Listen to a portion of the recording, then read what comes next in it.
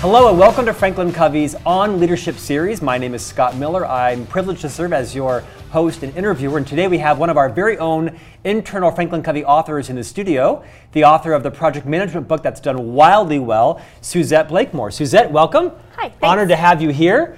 I'm guessing you didn't have a life ambition to be the co-author of a book on project management. I did not. Might have been like a romance novel or a leadership book or an opus on your life or something, but congratulations, because this has been a bit of a giant sleeper. Thank you. I mean, for a book that's been out now about 3 years or so, this book averages about 16,000 to 17,000 copies a year, which is remarkable in the book space for a book on a topic that most people don't wake up in the morning saying, what I need today is to go to Barnes & Noble and buy a book on project management, right? Yeah, it's not a beach read. Hasn't happened to me either, right? Well, it might be for some of our project management friends, right? So you just offended several 100,000 people in the PMI Institute, right? I'm sorry about that. You are very smart people. But you're probably a member of that group as well. Talk about a bit of your journey of how you got to writing this book. You've been in our firm for almost a decade now. You were a leader, an author before that. Talk about your professional journey. I've been in the world of business for a long, long time, right? I've done sales, I've done leadership, marketing. I've done marketing, I've done everything. I've gotten to do this great dance of learning it all. For most of my career, I was in franchising. Mm-hmm. And my job was to help franchisees get their businesses off the ground, right? Sales, team, operation, marketing, profitability. We worked on all of it. Which is a big industry if you think about how many businesses are part of a franchise model. Big industry, and you're working with people who put their lives on the line, right? To own their own business, to have the American dream. So I was really passionate about helping these people. And when I made the switch over to Franklin Covey, one of the reasons that I did is Franklin Covey has this unique way of addressing the very challenges I was seeing those people have, right? Things about building a culture and creating great teams and learning how to execute well. So for me, it's been this perfect ability to come over and merge these two worlds, and I've been lucky every moment of it. We're lucky to have you, truly. The book takes a little bit different take on the project management world, right? I mean, the project management industry didn't need necessarily one more book about process. Your co-authorship in this book takes a really kind of a different point of view around balancing the invaluable aspect of process people, as you kind of call them, and the equally important value of people, or the people persons, if you will. That's hard to say, isn't it? The right tense, yeah. Yes. Process people and people. You shared in your story a great experience about one of our consultants, Dave, who divides people into a room at a work session. Kind of walk us through that kind of opening story in the book. Yeah, it's a great story. I just happened to be in the room when Dave did this. So this is real life. We were in a room of engineers, and he asked the room, he said, everybody stand up, and here's what I want you to do. I want you to walk to one side of the room if you're a people person, and I want you to walk to the other side of the room if you resonate with process, you're a process person. So everybody stood up, and it took just a few minutes for them to kind of wrap their heads around, wait a second, what am I? And you saw them slowly make their way to each side of the room. Surprising to me, I guess I shouldn't have been surprised because we were in a room of engineers, only 3 or 4 people made their way to the people side, right? How do you define process people versus people? So people would be people who are relationship oriented, they're extroverted, they're all about making sure that we're feeling good during the project, we're communicating well. We're people. Scott Millers of the world. The right? Scott Millers, yeah. Process people, all about systems, tools, mindsets, right? Making sure that we're following a process and we're systematic about it. What was interesting... Boring. I'm kidding. No, you just offended how many millions of process people. The great news is, as we were standing there, Dave said, hey, process people, tell us why process is so important. And with a lot of vigor, right, somebody stood up and said, process is the thing. If you aren't doing process, if you aren't using systems and tools, you're missing the whole point, really adamant. And Dave said, that's great, thank you very much. Hey, people, tell us about your side of the story. And one guy with a little less vigor stood up and said, you know, I look at it this way. if you don't engage the people, it won't matter what happens with the process. You'll have a failed project. And it was this great kind of defining moment where we could both see each other's side. We could see that both are needed, right?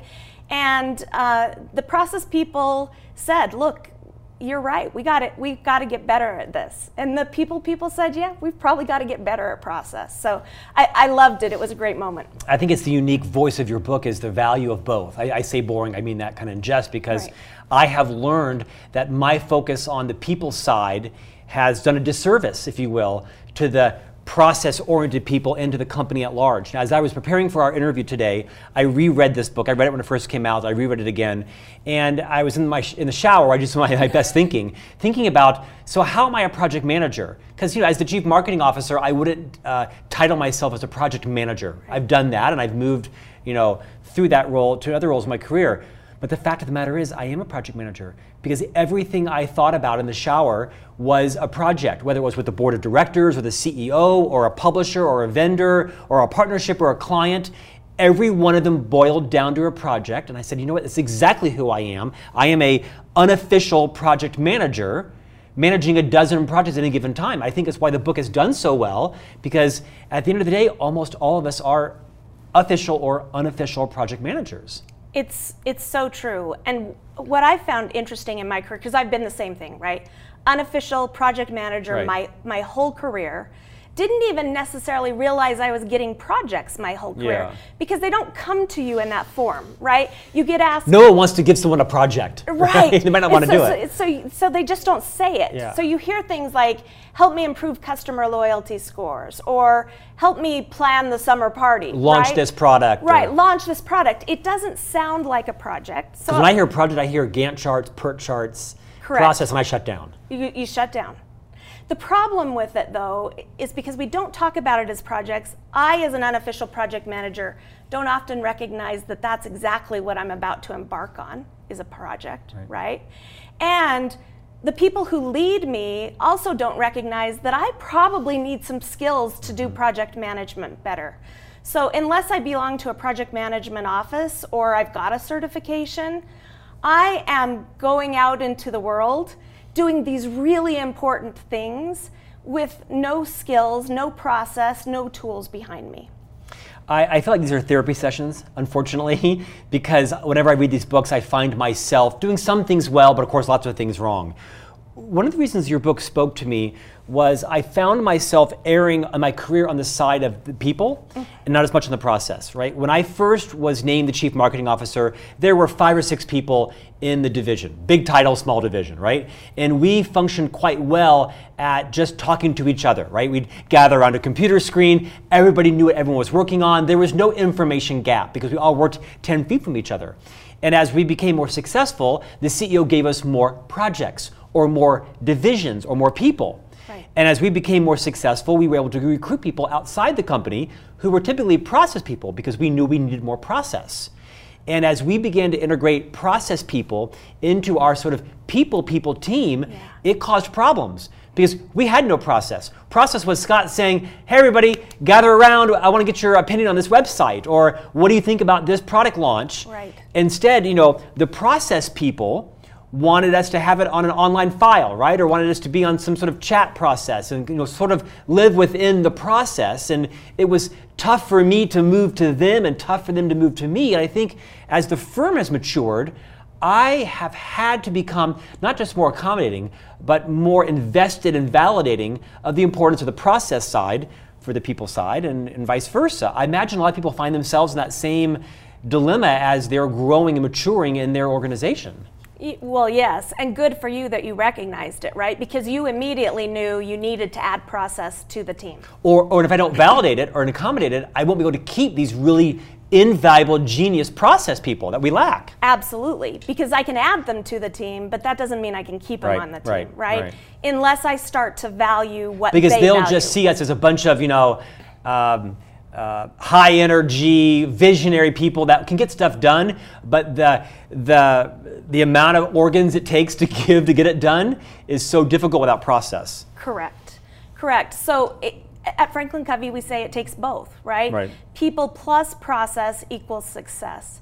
Where we're different is that a lot of project management methodology out there, a lot of books that you would read would be all about process, right? Very little about the people side of it. And we realize that it takes both in pretty much equal parts if you want to have a successful project. I mean, this book really is a leadership book.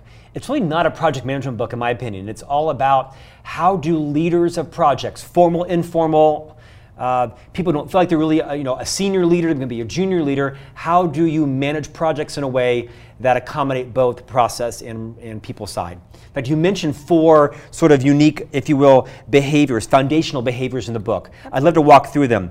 Demonstrate respect, listen first, clarify expectations, and practice accountability. Will you take a minute on each of those? Start first with the value of this foundational behavior called demonstrate respect.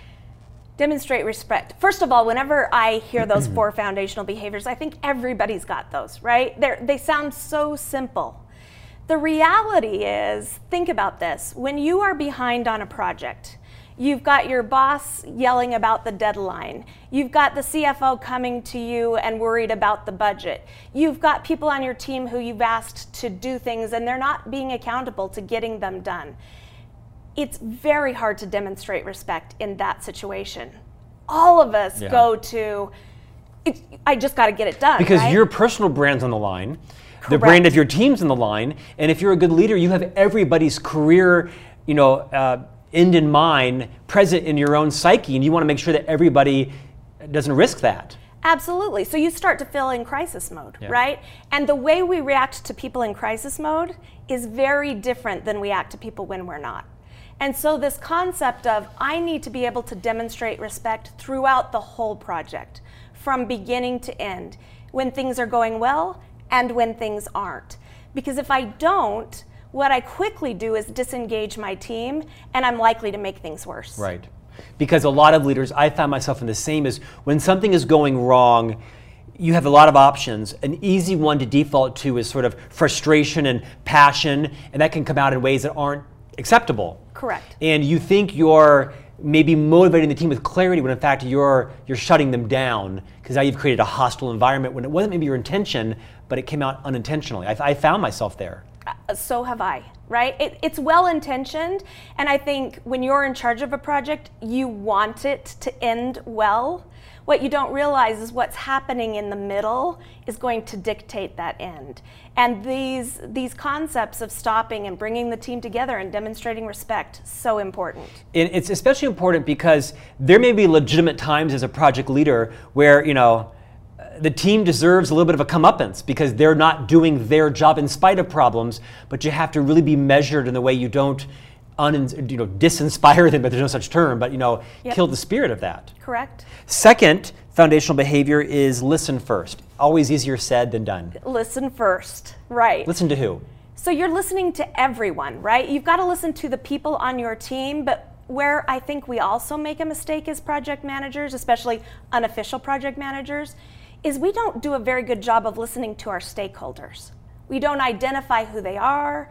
We don't go in and interview them. We hear from them a very abbreviated, here's what I want you to do for a project. And what most of us think is, I better not ask more questions. Because if I do, they're going to question why they gave the project to me.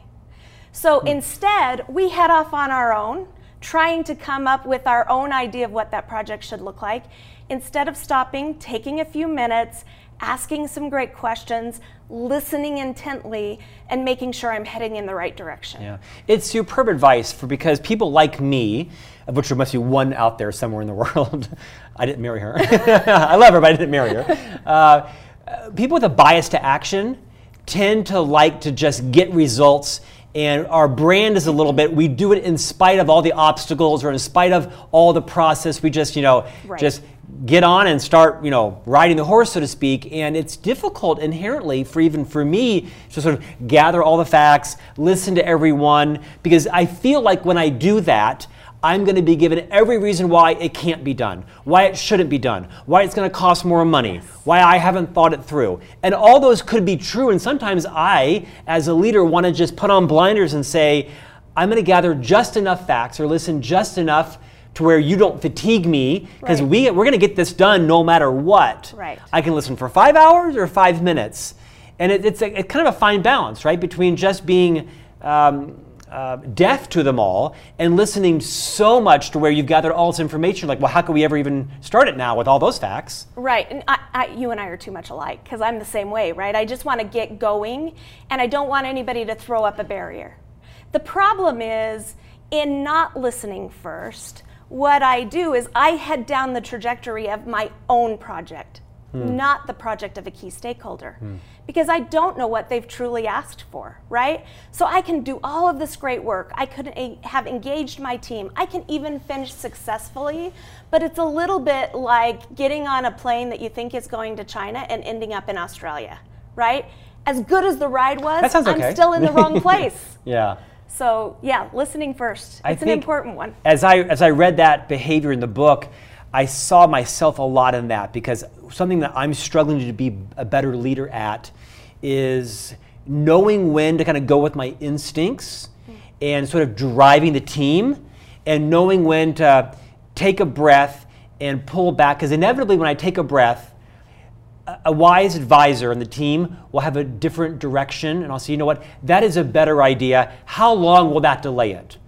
How could the reach be bigger? How much will that cost? And I have to balance really sort of my impetuous nature to want to get it done and ring the bell for everybody with, if I were to listen a little more to some competing points of view, can we still accomplish both? Can it be better and include all these points of view and still accomplish the same or better results, faster, cheaper, smarter, right? You're right on the money. It's a struggle for me. Well, and you can teach it now, right? Because you've learned it. We have to live it to teach it, so I'm trying to live it, right? I'm not sure my team that I lead would always say that, but I made some incremental progress out there, have I not? No. They're saying no off screen. Yeah. Okay, the next one I'm in love with, because I'm passionate about it, which is clarify expectations. Talk a bit about that. Yes, so once we've listened, right, and this is part of the problem we just talked about. We don't want to listen because we don't often want to clarify the expectations. And so once we've got to, one, make sure we know what they are from key stakeholders, vendors, right? But we've also then, as a project manager, have to go out to our team and say, okay, here are the expectations. Let's make sure we're all on board. This is particularly hard when you're a project manager practicing informal authority, which is what most of us are doing. Meaning I've got at least a component of people on my project that don't report to me and don't have my same priorities, right? So if I'm trying to get those people to get things done and I don't clarify expectations, I don't set deadlines, I don't talk about budgets, I don't talk about the barriers to entry that they might have in actually getting that expectation done, I'm setting us all up for failure. This one is particularly hard because, you know, we talked about being an unofficial project manager and that we don't call it a project. What we didn't talk about is a lot of times I'm not a leader of any sort when I manage a project. So I don't have leadership skills and I don't have project management skills. You're kind of a shepherder. You're an organizer. I'm a shepherder. Yeah. So I'm struggling with, hey, if I asked you to do something, Scott, and you didn't do it, what's my role now, right? Do I have the right to go back to you? Call you out. And call you out, reiterate how important it is. And so you'll see a lot of people in clarify expectations just not do it well. We hear from a lot of people who say, I would rather just do it myself. I'd rather not delegate to the team because when I delegate and they don't do it or they don't do it right, it's on my shoulders anyway. So why don't I just do it all on my own? It's kind of where that doesn't work. It's kind of the behavior where it can kind of go off the tracks. Absolutely. Because it takes diplomacy, it takes courage and consideration. It takes these diplomatic skills that they're tough for everybody, right? They are. And yet, it's something that helped me when I was a young project manager is I realized that when I clarified expectations, what I was actually clarifying for the people on my team was their value to the project, right? Because if I let them go, if I asked them to do something and they didn't get it done, and I just let it go and acted like that didn't matter, what did I inadvertently teach them? Well, they're not valuable, they're not important. They're not valuable, they're not important, Right. right? And so when I frame it in that context, it really helps me to get clear with people, to say, look, I asked you for something because you're the only person who can do this. You're the only person who matters in this component of the job. I need you. And so let's reset the expectations here because you can't let me down again. And as hard as that might sound, what it actually does to the other person is have them go, well, wait a second, I matter. I feel like this is the big nugget in the book. And perhaps it's not unique to your book, but I think part of the process, it's the linchpin. One of my personal heroes is Blaine Lee. Not everyone knows who Blaine Lee is. Blaine Lee wrote a book on my wall up here called The Power Principle. Blaine was one of the co-founders of the Covey Leadership Center with Stephen R. Covey. And Blaine wrote this book. And one of the concepts he teaches, which I've led my life by since meeting Blaine, is he's quoted as saying loosely, he's passed now, is that almost all conflict in life comes from unfulfilled, unmet, unclarified expectations. And I think that's so profound. I think about wars and budgets and political parties and firings and terminations and marriages, and it's so true that how important clarifying the expectation is amongst peers, amongst your subordinates, on all your stakeholders in a project, whether you're responsible for their outcome formally or not. It takes some uncomfortable courage sometimes, Absolutely. balanced with consideration to make sure that everybody is clear on expectations. I see it on the team I lead every day. A particular scenario that I'm dealing with literally right now, this morning, is I have two extremely competent people on the team that I lead. Both of them I would rehire again in a different career. I'm not sure they would work for me, but I would rehire them. They have actually had a big impact on my own career trajectory. Yeah. And they have similar talents, somewhat different styles, right? Kind of balancing the process side and the people side. And I knew this going into this project. And I sat with them both individually and on a large group and said, now guys, I could see X, Y, and Z happening if we don't get on the same page. So I want you to over-communicate, listen to each other, clarify the journey. I don't want you to get too far down the track because she might be upset and not be able to weigh in. So please, will you work together, even outside your comfort zone? Get off of email, get off of WeChat, and actually walk down to his office. And they haven't, to the level I hoped they would, and they're exactly where I feared we would be. The project is stalled, we're missing the deadline, it's going to impact clients, impact revenue, because of perhaps my inability to clarify what has to happen. I didn't think so, but apparently, and perhaps some of their unwillingness to figure out how to work it out. I don't guess that's unique to these two people, right? It's not. And just because we know something, right, doesn't mean we know how to do something. And so I think what's important as a project manager is helping those people know what will it take for us to actually get into a place where we can collaborate. But you can't dictate it. You've got to let them weigh in as well, right? And the last one to that point is around practicing accountability. Talk about that kind of as the bookend of the four behaviors. Yeah, this one's so important, right? Because we can do the others, right? I can listen, I can demonstrate respect, I can clarify expectations, but if I don't actually practice accountability, first as a project manager, where my team can look at me and say, well, that's the model.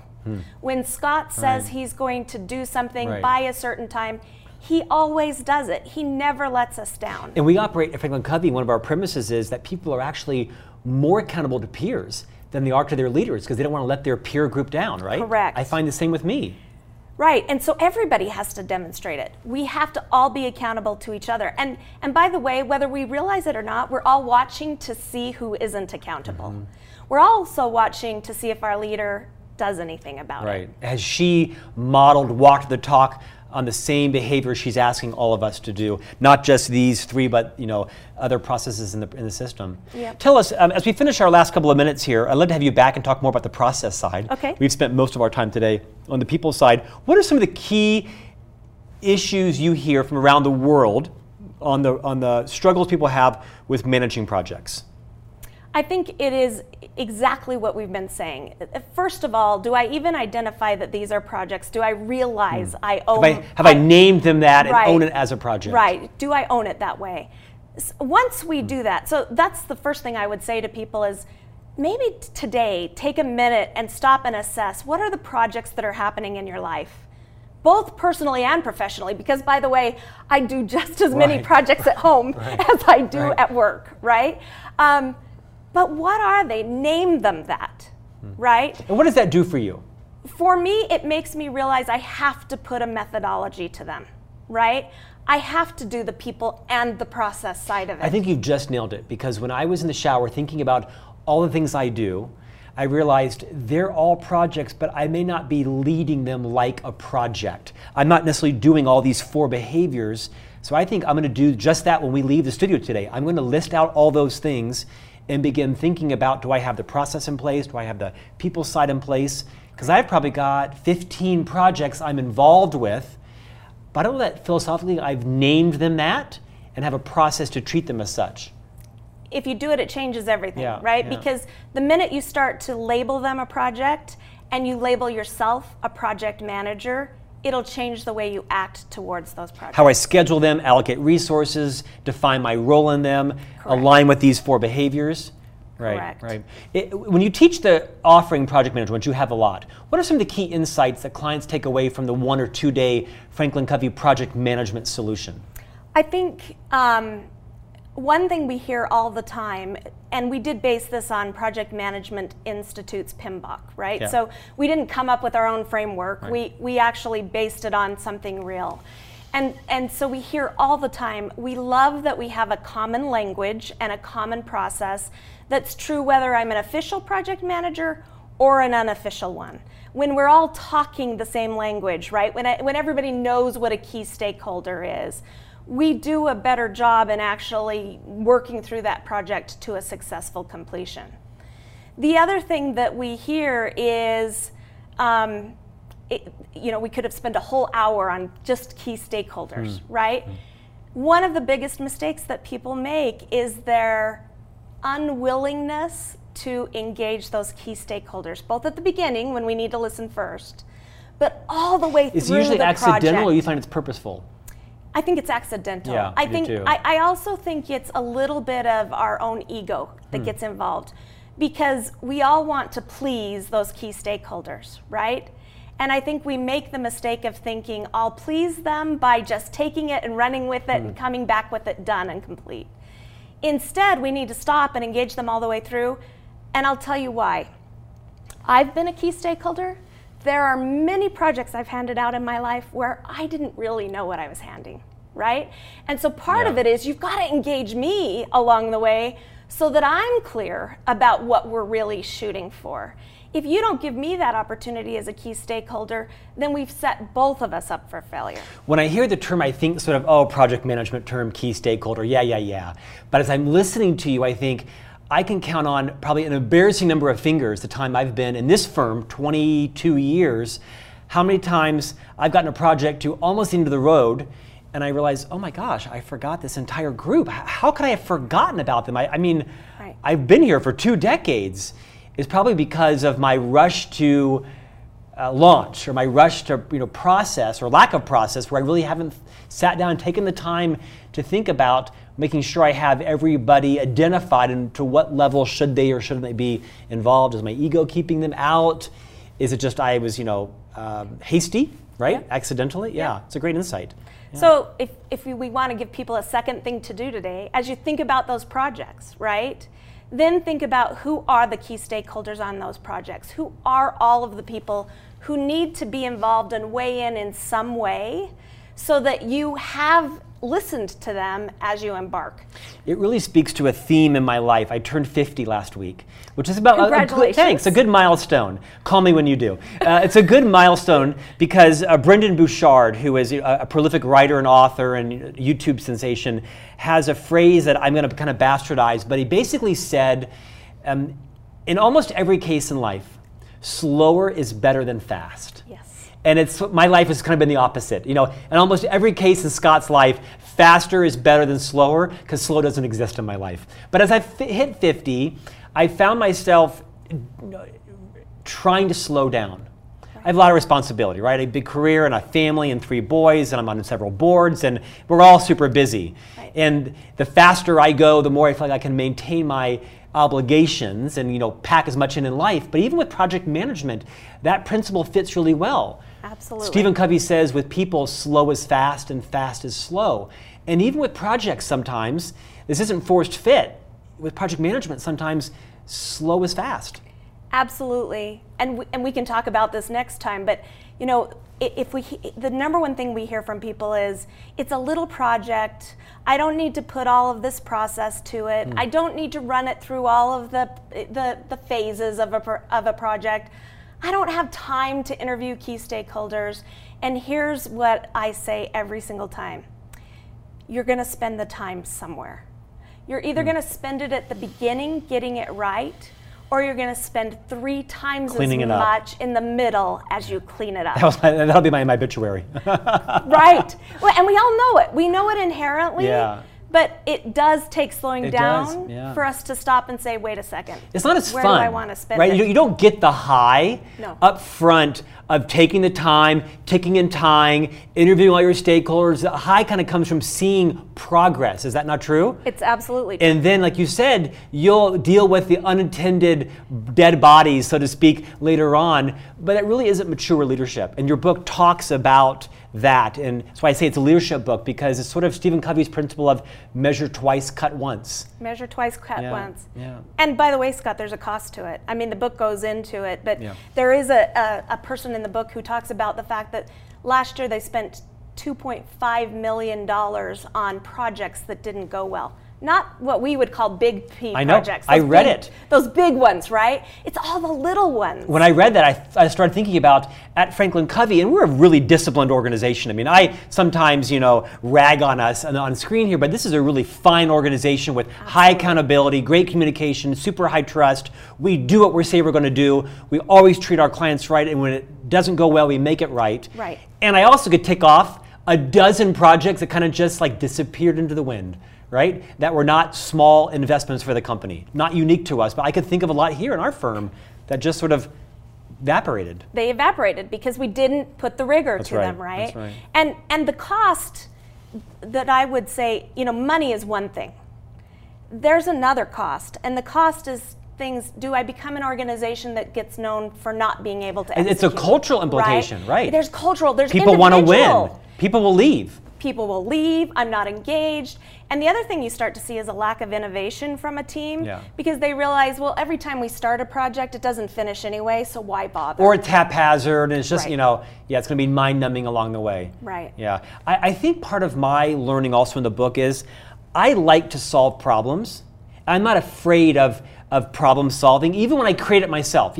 I'm going to, accomplish the project. Yes, this and this might happen. It's okay. I don't mind that. And that frame of mind isn't always the same as everybody else. Some people would rather not have those unintended issues come about if just a little more deliberation and thought. And I've kind of found that frustrating.